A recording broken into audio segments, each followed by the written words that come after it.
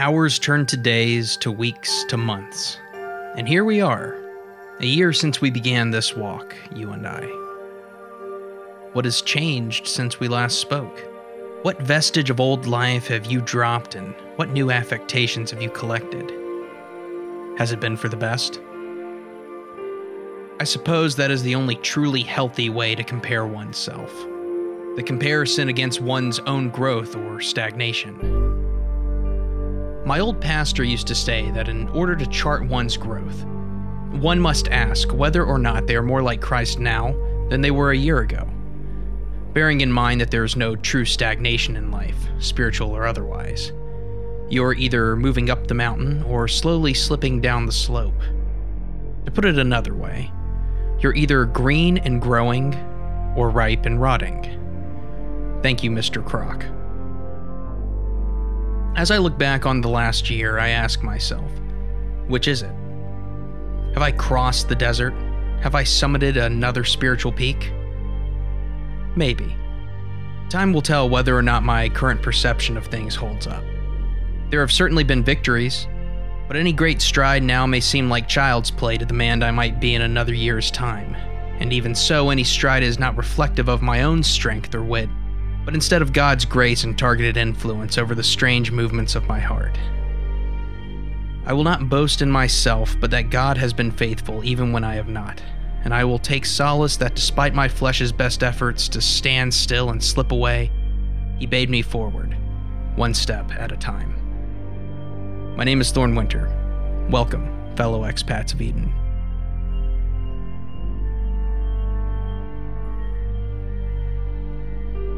It has been over 4 years since that fateful summer when I felt so close to God's will for my life, and the words echo in my memory from dreams of that time. This land was cleared for war. God help me that it took so long for me to actually listen and heed what He had for me. I know that the past is firmly set, but I still consider the fact that He had set me up to marry Rebecca, something that I would have begun to pursue had my heart not been bent towards its own selfish means. Yet, on the other hand, the Lord used that season of wandering to further burn dross to equip me for the future. So too has the last few years been a season of wandering to an extent. When last I left this narrative, I was resigned to the fact that while things were moving in a positive direction, I was nevertheless in a spiritual desert of sorts. Reflecting on the desert, I see that there was much within my ability to control the entire time. Reflecting on my perceived helplessness, I realized it was self-imposed because I was not taking charge of what was actually within my control. I felt my time slipping away from me, but had never taken an honest look at what that time actually meant, nor how much of it there actually was. I was all too focused on the fact that there were problems occurring, deserts to cross, one step to take after another. Too self-consumed to actually step back and realize that none of these things happen in a vacuum. When crossing a desert, there is little of more importance than simple forward momentum. To be sure, as opportunities arise, you take them as you're able, but there is a general lack of zeal that resonates through everything. Get it over and done with seems to be the prime directive as the hours slip away. And boy, do they slip. There never seems to be time enough for what you wish to accomplish, and when the time is found, you've forgotten what it was you wanted to do, or have pushed on so hard that you're absolutely exhausted. What a way to go through life, right? Bouncing between burnout and bore-out with little space in between in a desperate bid to get to the next deadline, only to find that with one project's completion comes a void of idle living and the incessant nagging at your mind that you ought to be up to something. And the cycle repeats. On to the next. You know, I lived in that cycle for the last 5 years of my life at least.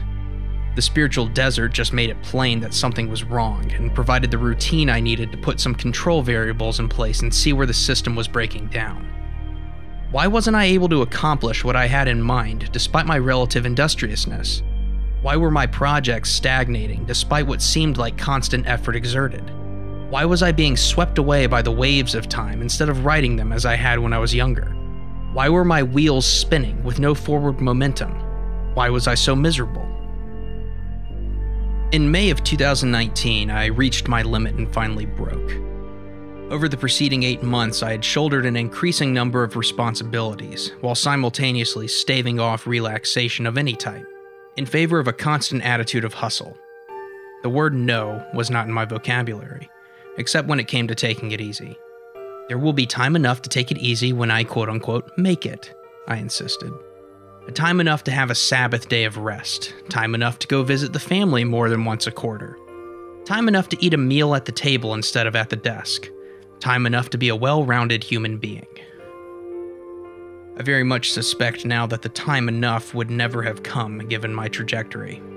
There would always be another excuse, another task to perform, another hoop to jump through over and over again until a heart attack or other illness born out of such a lifestyle took me at an early age. Another statistic, another casualty lying at the feet of Mammon. Thank God I broke when I did. Frustrated with this general phenomenon of my time slipping away from me, I posed the question to myself. Was this a me problem, or a larger environmental concern? The answer, I discovered, was complicated. Do you know how many hours there are in a week? 168. I know, I've counted. Struck by the notion that I first and foremost had a general sense that things were not okay, but no data to draw from, I set out to track every hour of my week in 30-minute increments. I wanted to know precisely where my time was going. I settled on a customized spreadsheet and color-coded labeling system that categorized my life between sleep, salaried work, self-betterment in the form of exercise, family interactions, social interactions, monetarily driven projects, strictly passion projects, religious commitments between church and participation in a regular Bible study, general freelance hours, and finally, wasted time. Each 30-minute block of time was labeled and coded based on predominant activities within that period of time, with a running tally of hours dedicated to each category, along with an accompanying pie chart and percentage score attached. Finally, I added a general mood score to indicate how I felt at the end of the week. From the last week of May into the fall, I gathered my data, recognizing the trend that I had been experiencing playing out before me in spreadsheets and numbers. Elation, misery, stagnation. I was amazed to discover that my general feelings of restfulness were not correlated to actual time spent asleep, nor work performed. One week, labeled on fire by Sunday night, I had 49 hours of work logged across all areas, but only 46 hours of sleep, roughly 6.57 hours per night, logged. While another week labeled angry and burned out, logged 43 hours of total work across all areas and a whopping 57 hours of sleep, or a solid 8.14 hours a night. Where was the disconnect? It wasn't until November that I started to make a bit more sense of things. I reviewed my now several months' worth of data and something struck me. Weeks in which I had a dismal outlook on the world coincided with a few different things. A lack of planning coupled with excess free time, a prolonged period, several weeks or more, of diminished relaxation or time away from work or obligatory social engagements, and finally a failure to recharge at the end of the week in order to prepare for the week ahead. I was living Koyani Skatsi, a Hopi Indian word for life out of balance. Put more simply, I sucked at time management. While I was certainly able to function, my new routine had reached the end of my powers of improvisation. While 5 years ago I may have been able to play jazz with my schedule, allowing for my mindset to flit freely between a handful of different projects or obligations and efficiently execute them even while circumstances shifted, my life had changed in the intervening years, and I had done a poor job of managing my household. I no longer had just short-term projects and myself to contend with. I was looking at long-term projects, the development of business strategies, release schedules, a growing social network, and most importantly, my wife to care for. My tendency to say yes to everything had resulted in a chaotic schedule in which I was unable to process through my obligations and create definitive plans of action on the fly. Any single quote-unquote good or bad week was purely accidental. It was the result of time making itself available to me, and not the other way around. I was not happening to life. Life was happening to me.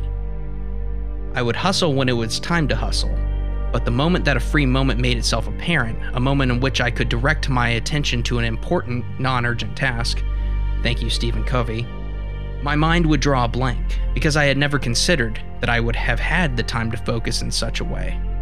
This lack of planning was killing me. A clear example of this came in the form of several weeks, which I had labeled as angry and burned out. These weeks, I found, featured a great deal of wasted time. The amount of time varied, but usually clocked in somewhere around 4 to 5 hours across the whole week. The reason behind the waste, however, was always a variation of the same lament. Unsure where to start, gridlocked, no plan of action. I simply didn't know what to do with myself in those moments. By the time I figured it out, another urgent task would present itself, and it was on to the next. Rinse and repeat. Burnout, bore out.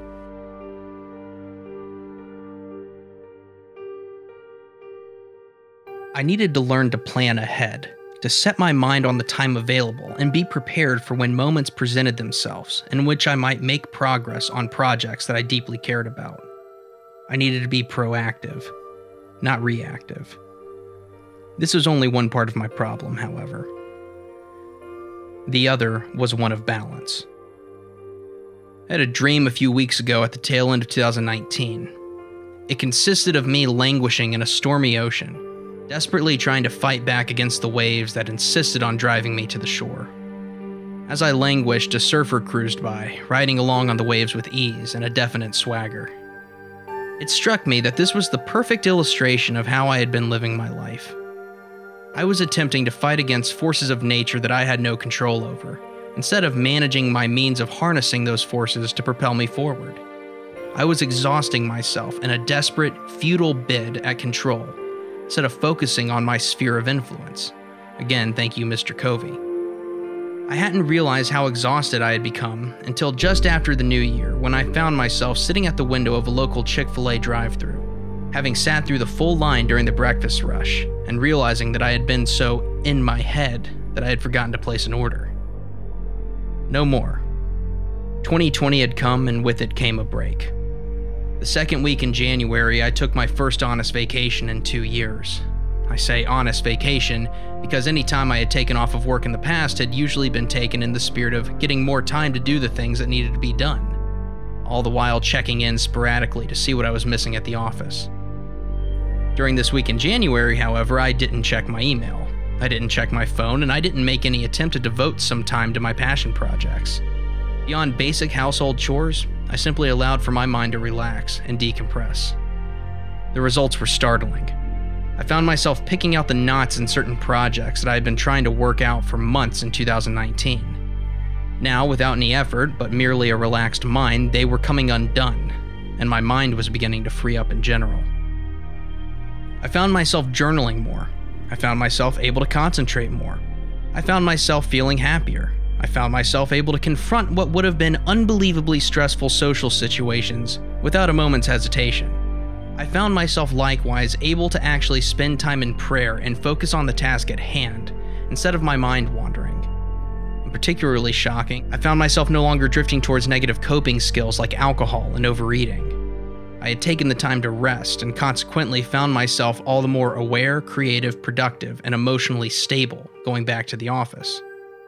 Go figure, right? I've learned another law of the wild. It is far better to rest occasionally than to burn out constantly. As a consequence of all of this, I'm pleased and blessed to say that it appears that the desert I had wandered in has passed. There's an overwhelming sense that God has removed a knot from my heart in order to place me where He wants me, so that His true purpose for my life can be enacted. And for that, I'm grateful. I'd forgotten what a season outside of a spiritual desert could be like, how the day-to-day patterns of life seem to bend towards a greater purpose, how Scripture comes alive, how the Spirit can be at peace and assured of its trajectory. I've been realizing more deeply the ramifications of the marriage covenant. Come what may, the Lord has entrusted me with Rebecca's heart and life, and the hearts and lives of our children. There's no more consideration of myself when contemplating the future, but instead the whole of our family. It is a curious development, as I have never given a great deal of consideration to my mortality prior to being married. I had no qualms about drinking in excess from time to time, smoking, speeding on the highway, getting little sleep, getting less exercise, eating poorly, and the whole myriad of ways that human beings can efficiently subtract days from our number. Now that I'm married, however, I have a lingering conviction that anything I do to negatively impact my health will ripple throughout the lives of my wife and our future children. It's a deeply strange thing to consider that I had not properly considered caring for myself on such a level until I was caring for another human being. But such is the case. It's damning, but well worth considering that the desert I had been wandering in had been created and maintained by my own hand. Each misplaced priority, another bucket full of sand to a desolate landscape. I believe I had the persistent habit of grieving the Holy Spirit by my actions, with sin that I knew about and nurtured for years, all the while writing off my vices as a way to cope with reality. Someday I'll take it easy. That's what I told myself. Even in the midst of all of this, God set things firmly upon my heart as actionable. To get into community, to leave my freelance business, to get married, to move to a different church. And then finally, in a confluence of these various pieces, he finally dealt a killing blow to that area of my heart so that I would make a change willingly and not in bitterness.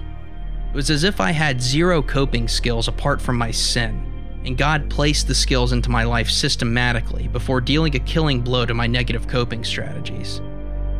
Someday, I'll take it easy. Well, that someday has finally come. But voluntarily, not some blue sky, better life or state of plenty that removes all stress. Someday has come because it must. It is what God has called me to do. Out of darkness and into light. Out of the desert and into somewhere. The trail stretches out before me, and I frankly am unsure of where it leads. I have some inklings in my heart and soul, some definite plans of action. But how this story plays out is entirely out of my hands. What is within my power, however, is to plan ahead. Life is long, and I know that it's entirely likely I will stumble across another desert, or several, before the end of it. What can be done? Well, we'll take a look at that together. Next time on Expats of Eden. Thank you for listening to this episode of Expats of Eden. Please consider subscribing for a new episode every other Monday. You can find more information about the show, our full text and audio archives, and ways to support the show at expatsofeden.com. Expats of Eden is a Thorns Attic production. All rights reserved.